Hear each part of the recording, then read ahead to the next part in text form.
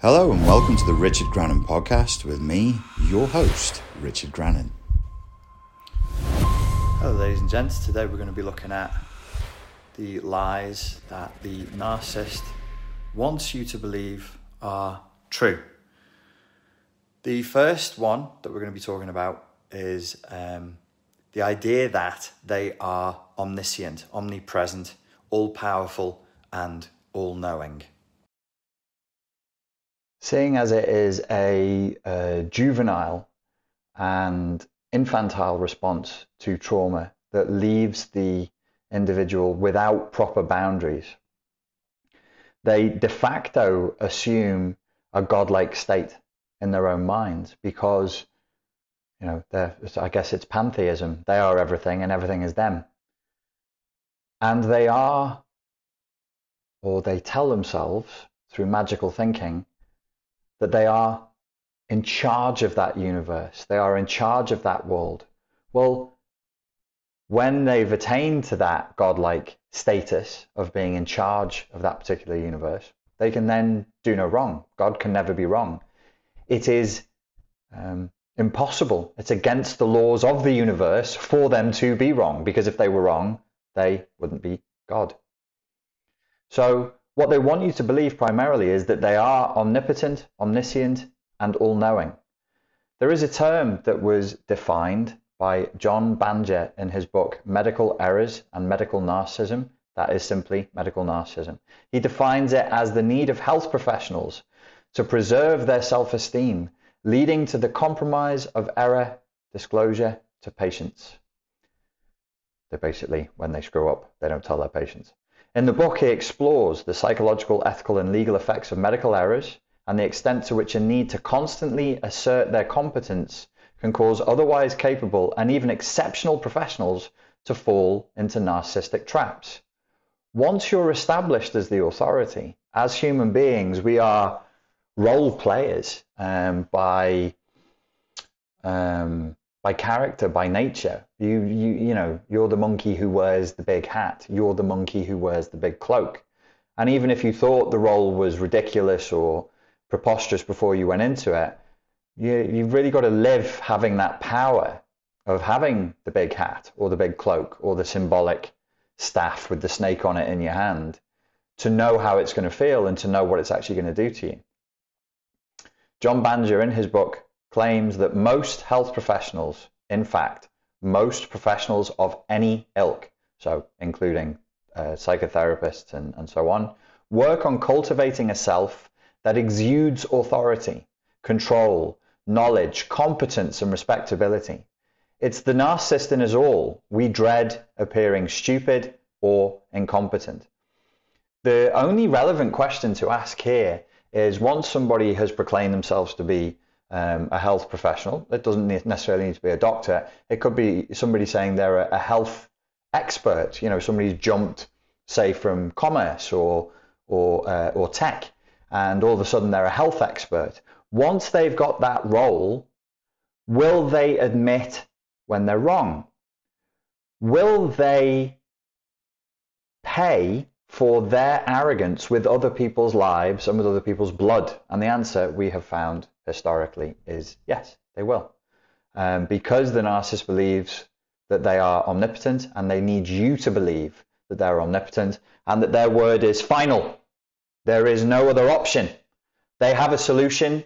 Their solution is the solution. In fact, it is called sometimes the final solution, and they'll brook no objection to that. Be very, very careful where you see a shutting down of argument, of debate, dissent, questioning. That's usually an indication of narcissism. The second major lie that all narcissists want you to believe is related to time. There's a sort of a timelessness to the narcissist's delusional self-perception that they demand that you share. Because if you're interacting with a narcissist, they demand that you share their delusion of who they are and of who reality functions and of how reality functions with them. And they'll force it on you. And they'll try and use tricks or force or deception to make you accept that their worldview is the correct view. And part of this is timelessness. To a damaged child, there is no past, there is no future.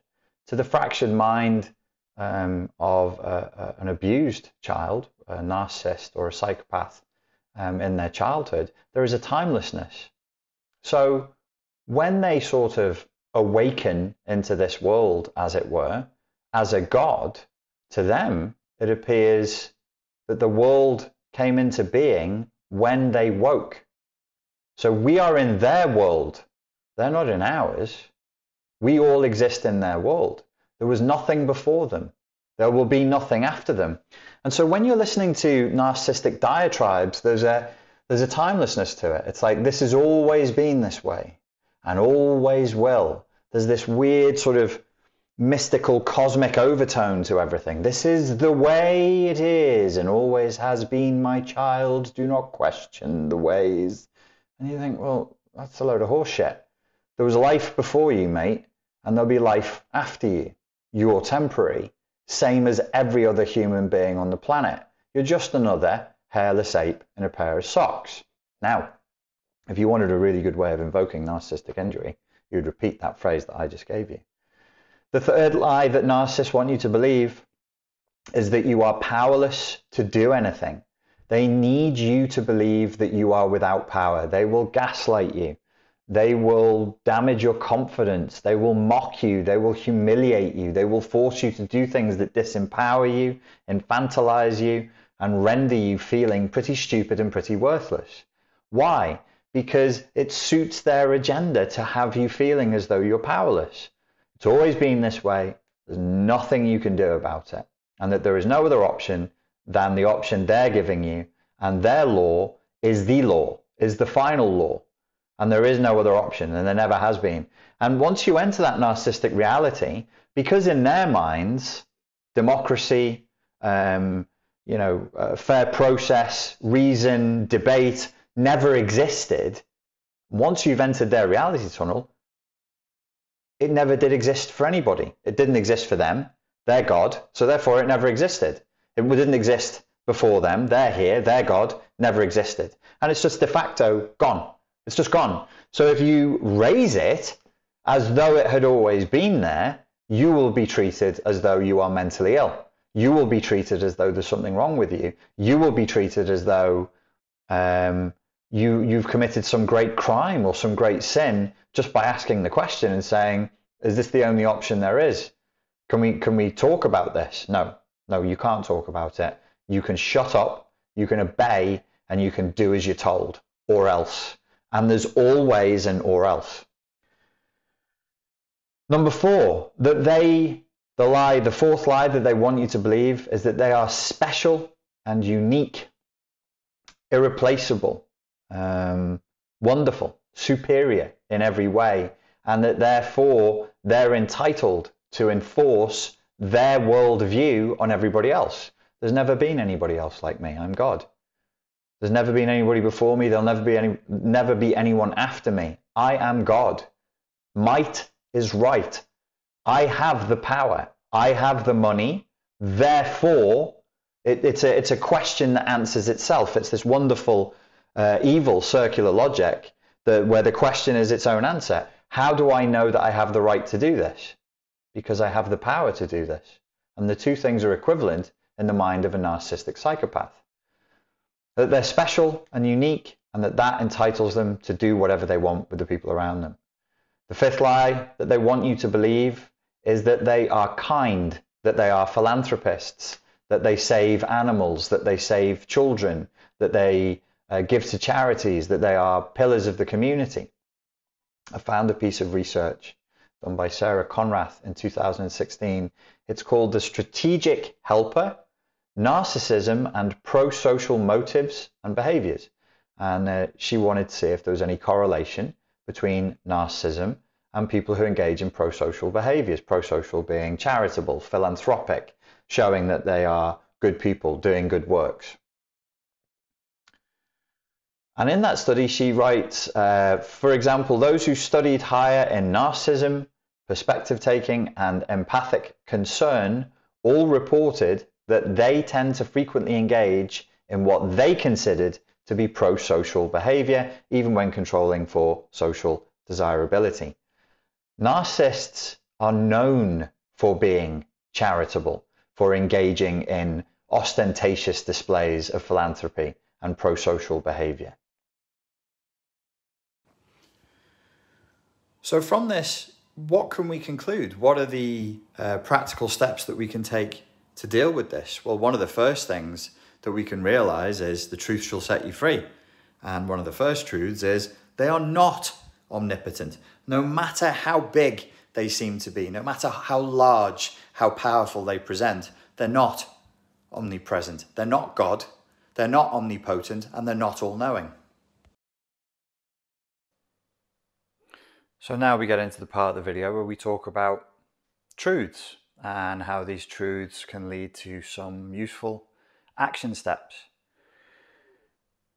Truth number one, if the lie is that they're omnipotent and all-knowing, then the truth is that they're not omnipotent. They're not all-knowing. They're just a human being.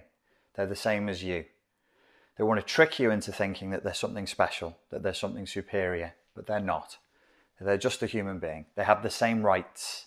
They have the same software and hardware as you. They may have had a different life experience. They may have done different work to you, more work than you, whatever. They might be more intelligent, less intelligent, whatever, but it's still a person. It's still a human being. They're not God. You don't have to do what they say, which is a useful thing to bear in mind. You know, you can question it. You can just ask the question. Just say calmly and politely, okay, do I have to do what you say? Is it the law? Is it the law? Do I actually have to do this? And you can think for yourself. If you're in a relationship with a narcissist and they're asserting, I actually found this very useful in my last relationship. Particularly, it really saved me towards the end, where I felt I was under pressure, I was manipulated, and I was being obliged to do things. And I asked myself the question, like, is it the law that I have to do that? And then my brain would be like, well, no. I was like, would I get in trouble with the police if I didn't do what I'm being asked to do? No. You're not in any legally binding contract. You're not married. There's no crime here. You're just being pressured. And I was like, oh, okay. So then I'm morally obligated to do it. And it's like, well, okay, if you're not legally obligated, are you morally obligated? I found this very useful because you're so confused and gaslit. So am I legally obligated? No. Am I morally obligated? Well, it depends on the and I'll be like, no, not really. Not unless I accept their worldview. I'm only morally obligated if I accept that everything that they're saying is completely true. And I would only ever do that for another human if they had proven themselves to be completely trustworthy. Well, beyond the petty mistakes that everybody makes. And I would look and I'd say, well, have they lied? Okay. Have they lied about things that are quite big and quite important? Okay. Here's a good question. Have they ever lied in such a way that caused them to gain and me to be hurt or to lose? Oh, they have. That's a problem. That's a problem. That's an indicator that there's something quite serious going on there. So the second lie that leads us to a truth and to a strategy is that they've always been in power and always will be in power. If you're with somebody and there's this strange sort of eternal quality, just remind yourself, factually and objectively, you were with somebody else before you were with them. People break up all the time. People divorce all the time. It's traumatic. It's painful. You may cry. They may cry. Other people may cry. My God. But that's life. That's life. People divorce. People suffer. And people cry all the time. You can leave them. Yes, it can be painful. Yes, it can be difficult. But it also can happen and can lead to your freedom. It's not eternal. They're not internal. They're not eternal. They're not internal, they're external, and they're not eternal. They are temporary, as everything is temporary. They're not God. They're not the final word. The way things are is not the way it's predestined to be. It's not written. Unless you're a Muslim and you believe that it's already written by the hand of God. I don't. I don't believe that it's written. I don't believe that history is written. I believe it is being written. And I believe that whether we're in an abusive relationship at an individual level or at a group level, we can push the hand that writes that story. We have that option. We have that free will as human beings with equal rights, with equal responsibilities, no matter how tall your hat, no matter how big your tower, no matter how purple your cloak, you are just another human being.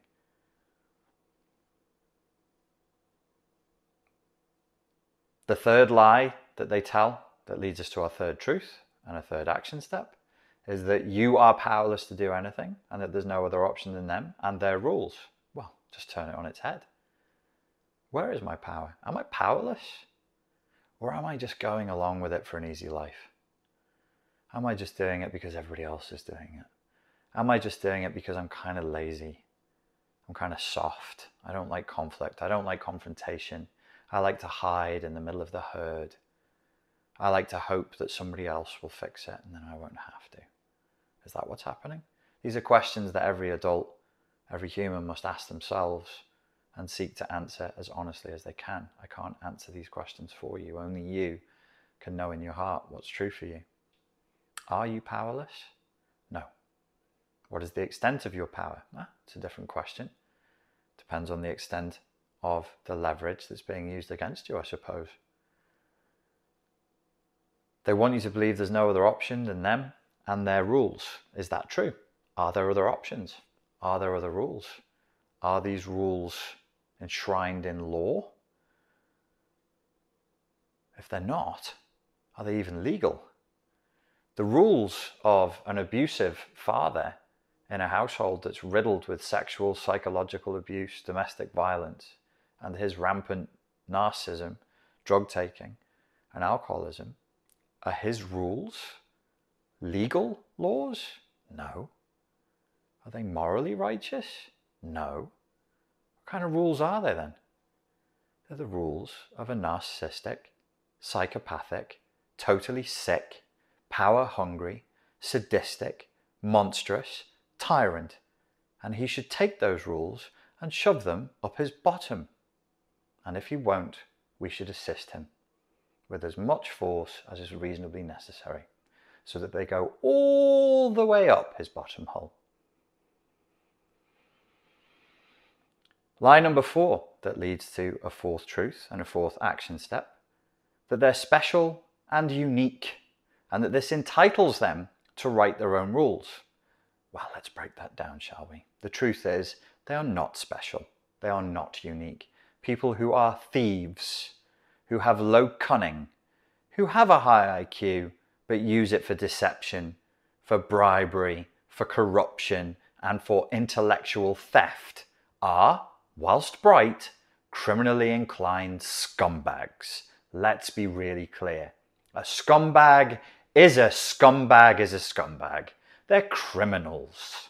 Morally redundant criminals. Spineless, cowards, devoid of all virtue, of all value.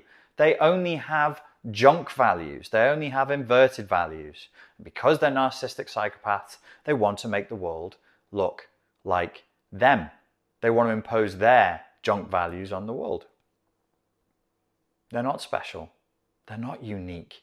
Nothing is more bog standard, boring and ordinary than another bloody psychopath with an idea, with a childish wank fantasy in which they're the big king or the big queen. Sickens me to see people react with fascination to psychopaths. I saw there was a film out with Zac Efron recently about Ted Bundy. I want to pull my hair out. I'm already, either my forehead's growing or I'm losing my hair already. I don't want to pull it anymore. I'm like, why are people fascinated with Ted Bundy? Why are people fascinated with psychopaths? They are the most boring formation of a personality you can imagine. They are single-minded. They are robotic. They're driven completely by the darkest impulses of the human spirit. There is nothing fascinating about psychopaths. There's nothing fascinating about a Bundy. He was rejected once by a pretty college-age American girl with brown hair that was parted down the middle. So he brutally clubbed to death women of the same age who were pretty American students, law students, with brown hair that was parted down the middle. He would club them to death in their sleep. He's not fascinating. None of these psychopaths are fascinating. They are idiots. They are robots. They are totally dull. And nothing is more predictable than the average psychopath. And even if they were unique, and even if they were special, and even if the sunshine did shine out of their precious little bottoms, that still wouldn't entitle them to write their own laws. That's not how the adult world works. Just because Beethoven was a great pianist, he didn't get to change the laws of the country. He didn't get to tell the king what to do. That's not how it works. It's not even how it worked. In the Dark Ages, we didn't do that. That's not how it works. Well, in the Dark Ages, sometimes we did do that, but we fought to stop it. There were many empires that did that, and they did great evil, but we fought to stop them, and we won. They're not there anymore. They're all in the dirt where they belong.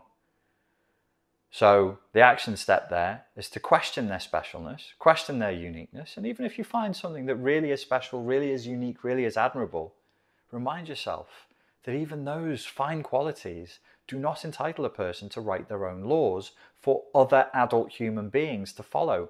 That's not how it works. You can't live like that. Number 5, the idea that they're kind philanthropists. Oh, many a vulnerable narcissist, many a vulnerable narcissistic psychopath loves to hide behind the veneer of animal rights, human rights, charity, philanthropy, and all the shit that goes with it. And they're posturing, lying nincompoops, apart from the fact that many of these charitable works that they do are basically a place of either laundering money or hiding it or evading taxes. Many of them, not all of them, some of them do great work. It's a front. It's a complete front. It's a fake way of gaining status that you don't deserve. And it's a way of signaling to people, I'm safe, I'm good, I'm kind. Look at what I do with my money. I couldn't be a bad guy. Yeah, like Ted Bundy waiting around in the university car parks with his arm in a cast, waiting for somebody to show the kindness to help him. And we know how that kindness was rewarded when they saw that, oh, poor Ted with his sore arm. These people love faking that they're kinder and more decent than they really are. Like butter wouldn't melt in their mouths. It's a front, it's a trick, it's a lie. Your action step here is to question that philanthropy. Are they charitable? Do they walk the walk, or do they just talk the talk?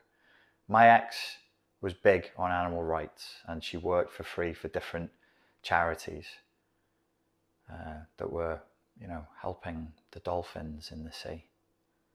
Meanwhile, back home, she had a 32-kilogram dog in a flat that she wouldn't take for a walk. She wouldn't walk him. In 3 years of living with her, she walked him 3 times, and every time she did it, she'd walk him on the lead for 20 minutes or less, bring him home and say, that'll do him, he doesn't need more than that. And I'd be like, he's a huge dog. He's not supposed to be in the house in a bloody apartment 23 hours a day. Get back out there and do your job. But you ask anybody who knows her, just sweet, gentle, animal loving, animal rights, all day long. Didn't take care of her own dog. Behind closed doors, different story. These people are all front. Question it. Are they really doing good work? Are they really philanthropists? Are they really helping people? Strange times, ladies and gentlemen. Strange times to be discussing narcissism and psychopathy, but they kind of go hand in glove right now. Do not lose hope. And remember, Ooh. There are many, many beautiful things out there still. Look at that. Look at that sunset. It's fantastic. It's a beautiful world full of great things. Do keep a good sense of humour. Do stay robust and resilient and disciplined. Stay switched on. Be careful and stay watchful. Ladies and gentlemen, thank you very much for your time and for your attention. And I look forward to speaking to you again very soon. Cheers. Folks, if you enjoyed that, there are more episodes for you to watch right here. Please click on that. If you want to subscribe to me, do it here. And here is a PDF for you that is completely free. Or vulnerable narcissists it's their special crazy making weapon that they use to abuse their targets.